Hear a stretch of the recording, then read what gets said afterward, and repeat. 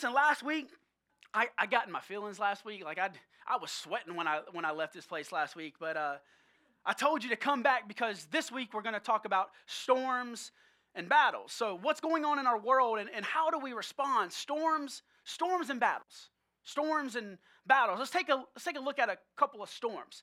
Anybody remember Hugo? Hurricane Hugo, 1989. Listen, I was just a baby, but man, I remember the pictures.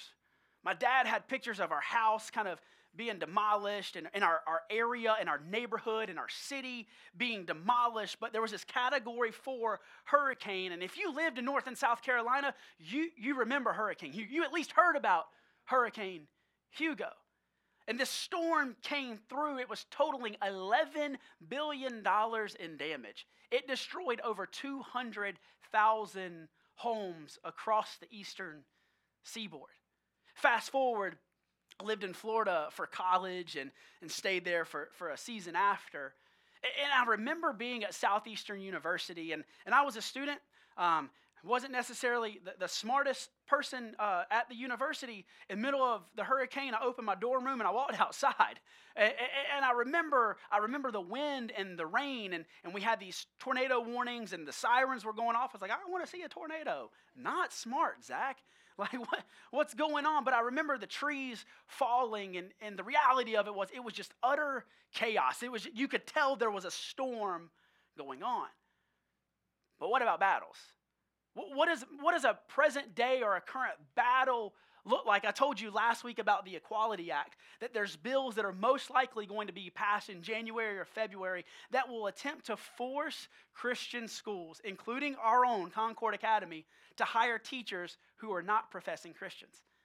And not only that, it's individuals who don't necessarily live lifestyles or even teach along the same lines that we teach. And if we don't hire these individuals, then we could lose our accreditation. It's a modern day battle. I told you it was something that we should be aware of, but we shouldn't be surprised of. So you've got these storms and you've got these battles. And how do we know what's what? COVID-19, is it a storm or is it a battle? Half of your eyes got about this big when I said that word. You're like, are you going to talk about that in church? I don't know. Storm or battle? The political climate, is it a storm or is it a battle? Cancer, is it a storm or is it a battle? Depression, is it a storm or is it a battle? Let's take a look at what we know about storms.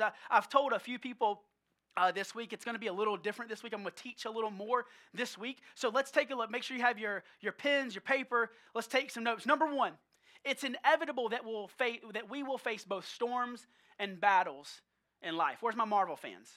It's Thanos and Infinity Wars. Right? It's inevitable. We are going to face storms and battles in life. Number two, they are emotionally similar, but from different sources. Let me give you an example, right? If a hurricane destroys my house, I'm going to be enraged. I'm going to be angry. I'm going to want to fight somebody, right? If someone starts talking about my wife, if someone starts talking about my daughter Piper, if someone starts talking about my other daughter, who I almost said her name right there, but you've told me I can't. So if someone starts talking about my family, I'm going to want to fight. Same emotions, different source. Same emotions, different source. Number three, because storms and battles are very different, we have to respond differently.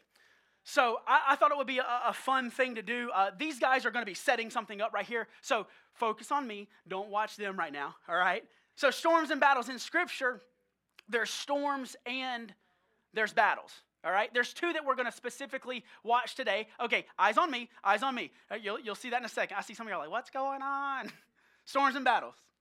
So the storm that we're going to be focusing on today is the plague of hail found in the book of Exodus. So Exodus chapter 9, verse 18 says this. At this time tomorrow, I will send the worst hailstorm that has ever fallen on Egypt. He's drawing the line. From the day it was founded until now, give an order now to bring your livestock and everything you have in the field to a place of shelter. Everything exposed in the open fields, people and animals will die as the hail comes down. So if the Israelites would have tried to swing against the hailstorm, they would have lost. Anytime you try to fight a storm, you lose every single time. But let's take a look at our battle today. It's the one that you probably recognize the most in Scripture. It's David and Goliath. 1 Samuel chapter 17, starting in verse 4, says this. Then Goliath, a Philistine champion from Gath. Anybody watch the fight last night? Did y'all stay up? Man, there was a fight last night. This Philistine champion from Gath came out of the Philistine ranks to face the forces of Israel. He was over 9 feet tall. He wore a bronze helmet, and his bronze coat of mail weighed 125 pounds. He also wore a bronze leg armor, and he carried a bronze javelin on his shoulder. The shaft of his spear was as heavy and as thick as a weaver's beam, and the tip of the iron weighed 15 pounds. His armor bearer walked ahead of him carrying a shield. Goliath stood out and shouted to the ranks of Israel, "Why do you come at me, or why do you come out and line up for battle? Am I not a Philistine, and are you not just servants of Saul? Choose a man and have him come down to me. If he's able to fight and kill me, we will become your subjects. But if I overcome him and I kill him, you will become our subjects and serve us." Then the Philistine said, "This day I defy the armies of Israel. Give me a man and let us fight each other." For 40 days the Philistine came forward every morning and every evening. Verse 24 says this. As soon as the Israelite army saw the giant, they began to run away in fright. The Israelites were scared and they just hid behind their battle lines. So are you going through a storm or are you going through a battle? Well, let's take a look at storms for just a second. See, the reality of it is you can't fight storms. So let me give you a live visual. Jordan, go ahead. What do we look like fighting storms? So go ahead. He hits the glove, right? All right. Jordan, go ahead and Jordan's fighting someone right now. This is a Oculus, Facebook Oculus VR. I just hold it there. There we go. You see a circle? We're going to figure this out. We have a backup plan if this doesn't work. Maybe walk over to it. Walk closer to the. There you go. Uh-oh. So this is what you look like fighting a storm. Somebody give him some encouragement. Knock him out, Jordan. Let me see that 1, 2. Somebody give him some encouragement. Act like you're in his corner right now. Seriously, act like you're his coach and just yell at him. Come on, Jordan, knock him out. Knock him out. Knock him out. He's going to hit back. He's going to hit back. Knock him out. All right, y'all give it up. Y'all give it up for Jordan. Jordan, you can take off. You can take off the Oculus. You can go ahead and find your seat. Here's the crazy thing. When you put this thing on, you can't see anything else. It literally looks like you're in a boxing ring. But that's what we look like trying to fight storms. It's like we have these goggles on our face. And the reality of it is Jordan could see somebody, but we knew he wasn't there. Jordan thought he was fighting something, but we knew there was nothing there. You were swinging like you were fighting somebody. You were breathing like you were fighting somebody, but there was no one there. And that's what it looks like when we try to fight the storm. You're swinging. It feels like you're in a fight. It feels like you're in the battle. There's nothing there. So what about battles? You can't run from a battle and it'll never go away. So here's the reality. If you treat a storm like a battle, you'll get crushed every time. But if you treat a battle like a storm, you'll live in fear. So I'll ask you the question again. Is what you're experiencing in life a storm or a battle? How do you know what you're facing? Let me give you 5 indications of a storm. Remember Exodus chapter 9, verse 18. A storm affects everyone. Matthew chapter 5 says that the rain falls on the just and the unjust. Number 2, a storm makes you feel helpless. A few months ago, I was sitting at Good Drip Coffee, and I was sitting in one of our window seats, and I was thinking, man, I got to leave here in about 5 minutes, and all of a sudden, the bottom just fell out. Like, it just started raining, and all I could think of was, my truck's across the street, and I don't want to get soaking wet, and I'm supposed to go to the gym in about 15 minutes. Not going to happen. I'm just going to have to wait. Like, I literally just felt helpless. There was nothing I could do except to wait. Number 4, a storm makes you fearful, and this type of fear leads to anger. But why does fear lead to anger? Because the fear is actually out of a lack of control. I can't pinpoint the clear enemy, and if I don't know what the enemy is, then I'm going to get frustrated, and when I get frustrated, all I know to do is to fight. frustrates you. Number 5, a storm makes you want to blame and to fight. So if your first inclination is to fight, it's actually probably a storm that you're going through. If the first thing you want to do is defend yourself, then you're probably facing a storm, not a battle. So you say, Pastor, what about a battle? 5 indications of a battle. Remember 1 Samuel chapter 17.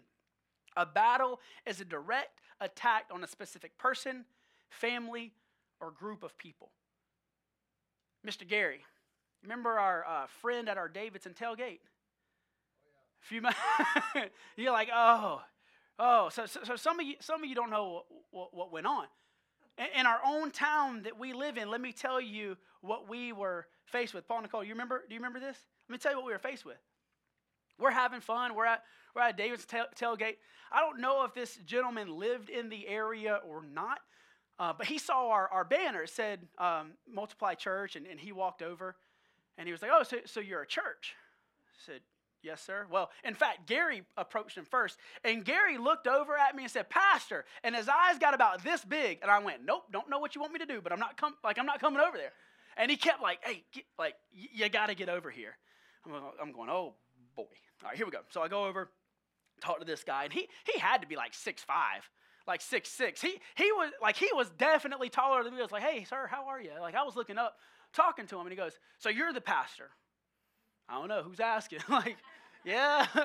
What'd we do? Who got in? Where's Gary? Like, did he get in trouble? Like, yeah, I am. Yes, sir. He said, you shouldn't be allowed to preach anymore. I said, well, why is that? He goes, because you have interracial couples here. I said, excuse me? And that's when your boy went, pastor or not, we're about to square up. Like, what are you, like, do you know that my niece and nephew are white and black? Like, what's going on? Like, you really want to go there? He goes, well, you shouldn't be allowed in the pulpit ever again. I pointed at Paul. I said, hey, you see that guy right there? I said, that's our worship pastor. He said, that's okay. I said, hey, you see that woman right there? I pointed at Nicole.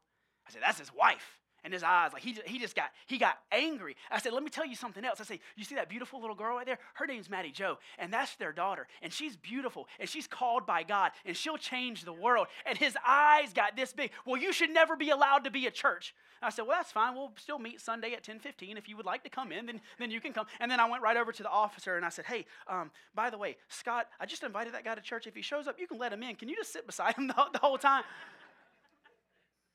But it was a direct attack on a specific group of people. Think back to Scripture. The Philistine was calling out the Israelites. A direct attack. Number 2, a battle will attempt to expose and taunt your weakness. That's what Goliath did. He stood out on the battle line and said, look how big I am. Look how big I am. Look how small you are. In a battle, you can easily identify the enemy. Number 4, battle makes you fearful because of the size of your enemy and your weakness. Number 5, a battle makes you want to hide and hope that the giant will go away or that someone else will fight the giant. If I'm honest with you, as soon as Gary called me over, I'm going, nah, man, you're already talking to him. Like you continue to talk to him. I don't want to talk to him. I didn't want to go over. I didn't want to fight. But then I made my way over. If your first inclination is to run and hide, then you're probably facing a battle. If the band would go ahead and come back up. Storms versus battle. Storms versus battles. I remember living in Florida, and it was almost like you could set your watch by the rain every single day. Anybody ever live in Florida? Anybody ever go on vacation in Florida? It's like every day, 3:45, the clouds start to come in. 3:45, it gets dark. By 4 o'clock, it starts to sprinkle. 4:15, the bottom drops out. And then for 30 minutes, you're like, my day is ruined. I can't do anything else. Well, imagine being stuck at work at a college or at a university, and you're like, oh, that's cool. My truck's parked halfway across the universe right now, so I've got to walk in the rain, and then by 4:50, the rain eventually stops. For 30 minutes, it downpoured, and then the rain stopped. So what do we do in a storm? What do you do in the storm? Number 1 is this: you weather the storm by seeking refuge in Jesus. You weather the storm. Because here's the reality, church: storms always pass.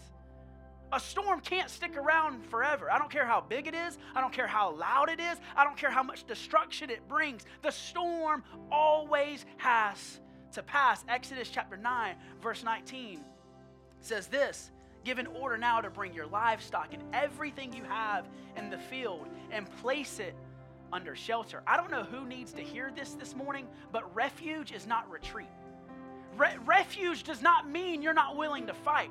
Refuge just simply means I'm going to find my space in Jesus. Refuge means, listen, I don't know what is going on in life. I don't know why this storm is over my head, but I know that Jesus has the answer, and He's going to be my refuge. Restraint is not weakness. Just because you don't respond every single time somebody posts something on social media doesn't mean you're weak. I can't tell you how many times I've been approached and people have asked, well, Pastor, why don't you respond more to this? Pastor, why don't you respond more to that? Can I just tell somebody, just because we don't respond doesn't mean that we're weak. It just means that we're seeking refuge. Just because we don't have words for every single thing that's posted on social media or every single YouTube video I see or every time CNN or Fox News posts, just because I don't have a response doesn't mean that I'm weak. It means that I'm just seeking refuge in Jesus. Listen, David was raised a warrior. The guy that killed the Philistine was raised a warrior. Well, Pastor, how do you know that? Because Scripture says that he killed lions and bears with his own hands before he ever faced the Philistine giant. But then he was anointed king. Well, as soon as he was anointed king, almost immediately after, he was ran out. He was ran out of the kingdom. He found this place called En-Gedi. And En-Gedi is where David wrote most of the Psalms. And when you read the Psalms, you realize that even though David was a warrior, he knew how to take refuge in the Lord. Even though David was a warrior, he knew how to retreat to Jesus and to find strength in Jesus. Number 2, how do you face a storm? You reach out to Jesus. You reach out to Jesus. Exodus chapter 9, verse 33 says this, Moses spread his hands out toward the Lord. First thing that Moses did when the hell was falling was he reached out. Psalm 143:6 says, I lift my hands to you in prayer. David's writing, he's been exiled, he's surrounded by the enemy, and he says, what do? I lift my hands to you in prayer. What do we do in a storm? Number 3, we have to remember that the storm always passes.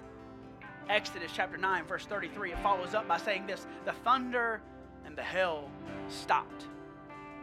So Moses reaches out, the hail stops. David reaches out, he defeats the enemy. Maybe you're in the situation that you're in right now. Maybe you find yourself in the middle of a storm and you're wondering, why in the world is this storm not stopping? Why does this storm linger? Why is this storm just hovering over me? Why does it seem like this storm is getting worse and worse and worse? Church, can I ask you, are you reaching out to Jesus? Because it sounds super simple. Pastor, it can't be that simple, but it is. But Pastor, does the Bible really say it does? And I don't know why we can't correlate the two. If life sucks, reach out to Jesus. If you don't understand, reach out to Jesus. If you're going through hardship, reach out to Jesus. Relationships aren't aligning, reach out to Jesus. Finances aren't aligning, reach out to Jesus. Marriages aren't aligning, reach out to Jesus. Relationship with your son or daughter aren't aligning, reach out to Jesus. Too often, we try to face the storm, and what Jesus says is just reach out to me, reach out to Jesus, because the Florida rain always passes.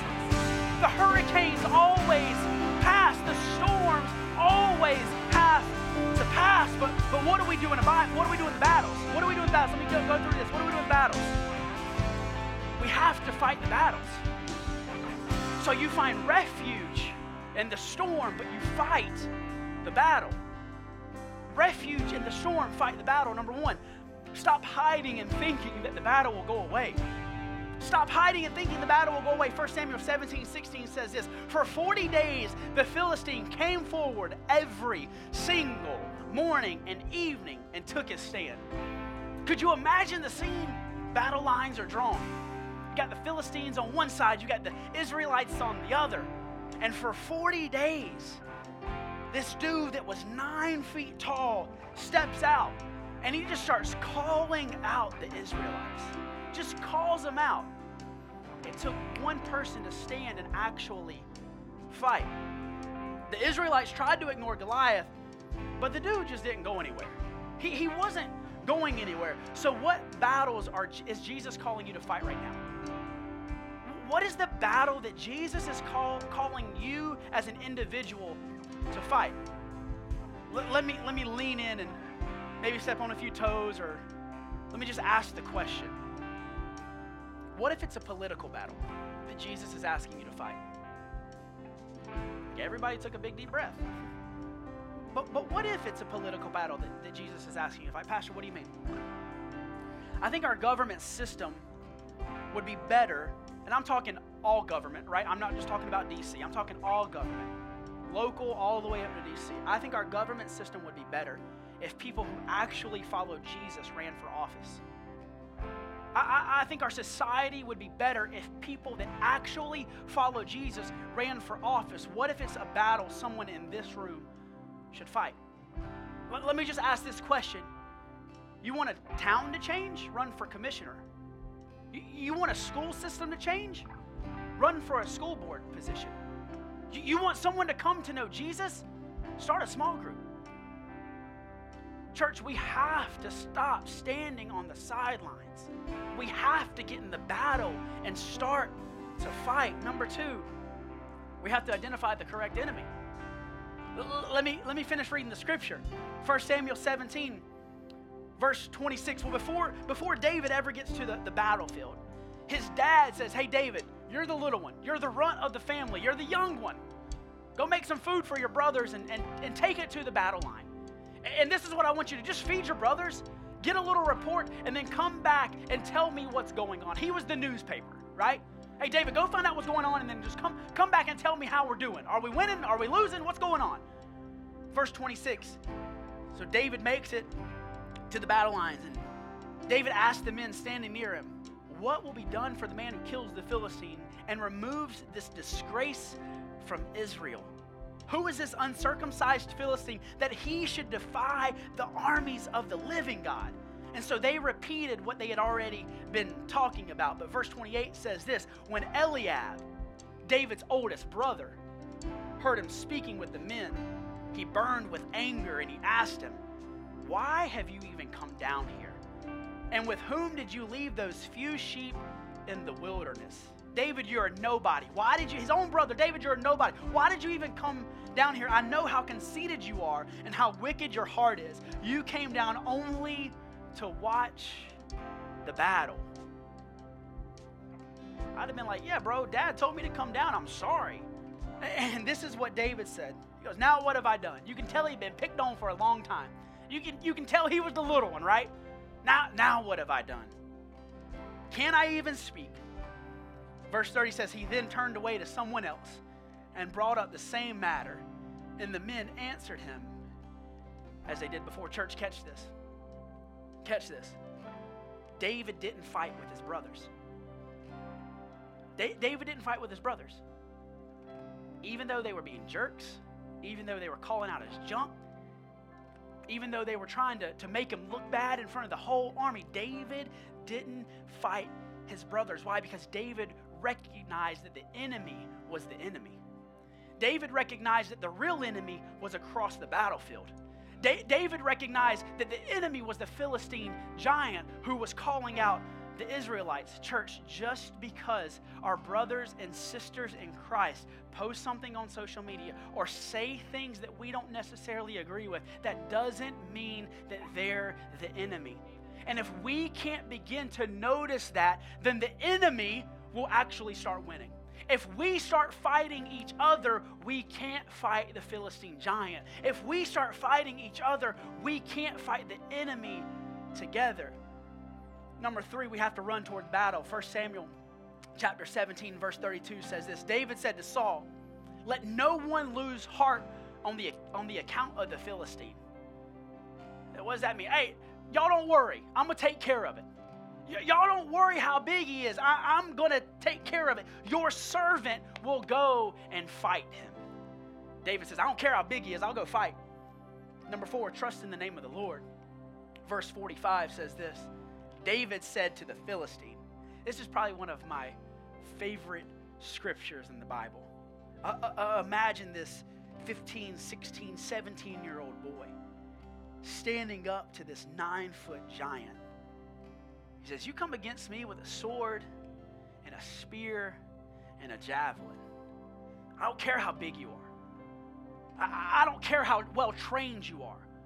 I don't care how many people you've killed.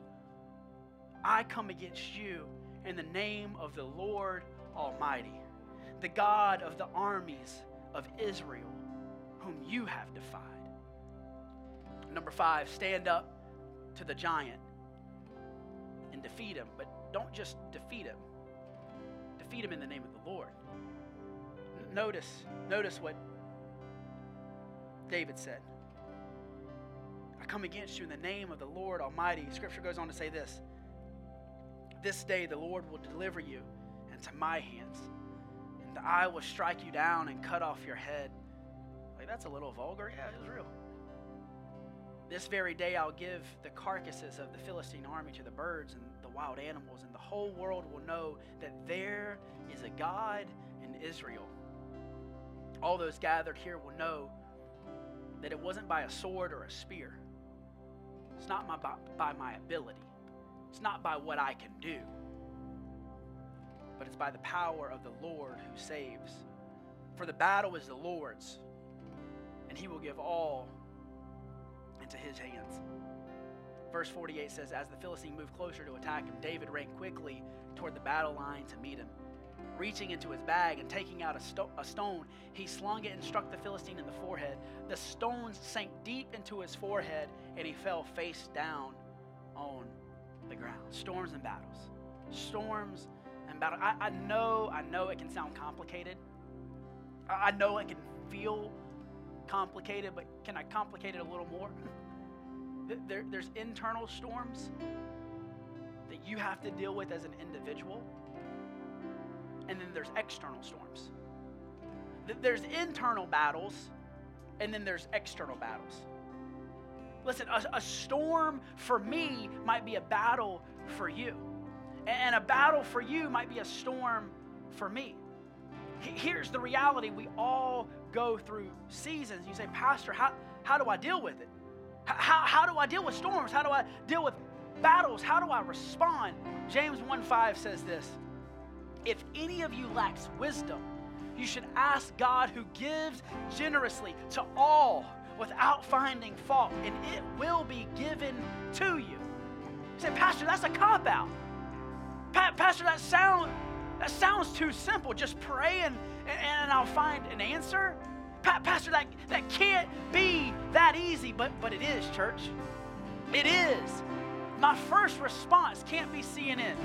My first response can't be Fox. My first response can't be YouTube. My first response can't be Instagram. My first response can't be the conversation that I had with my cousin who talked to my uncle, who then talked to his best friend who lived in D.C. Our conversations can't be with what we see. Our conversations have to be with God.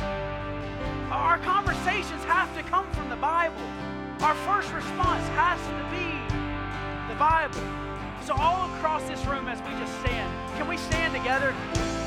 Here's my question. Here's my question. Will we weather storms and will we fight battles?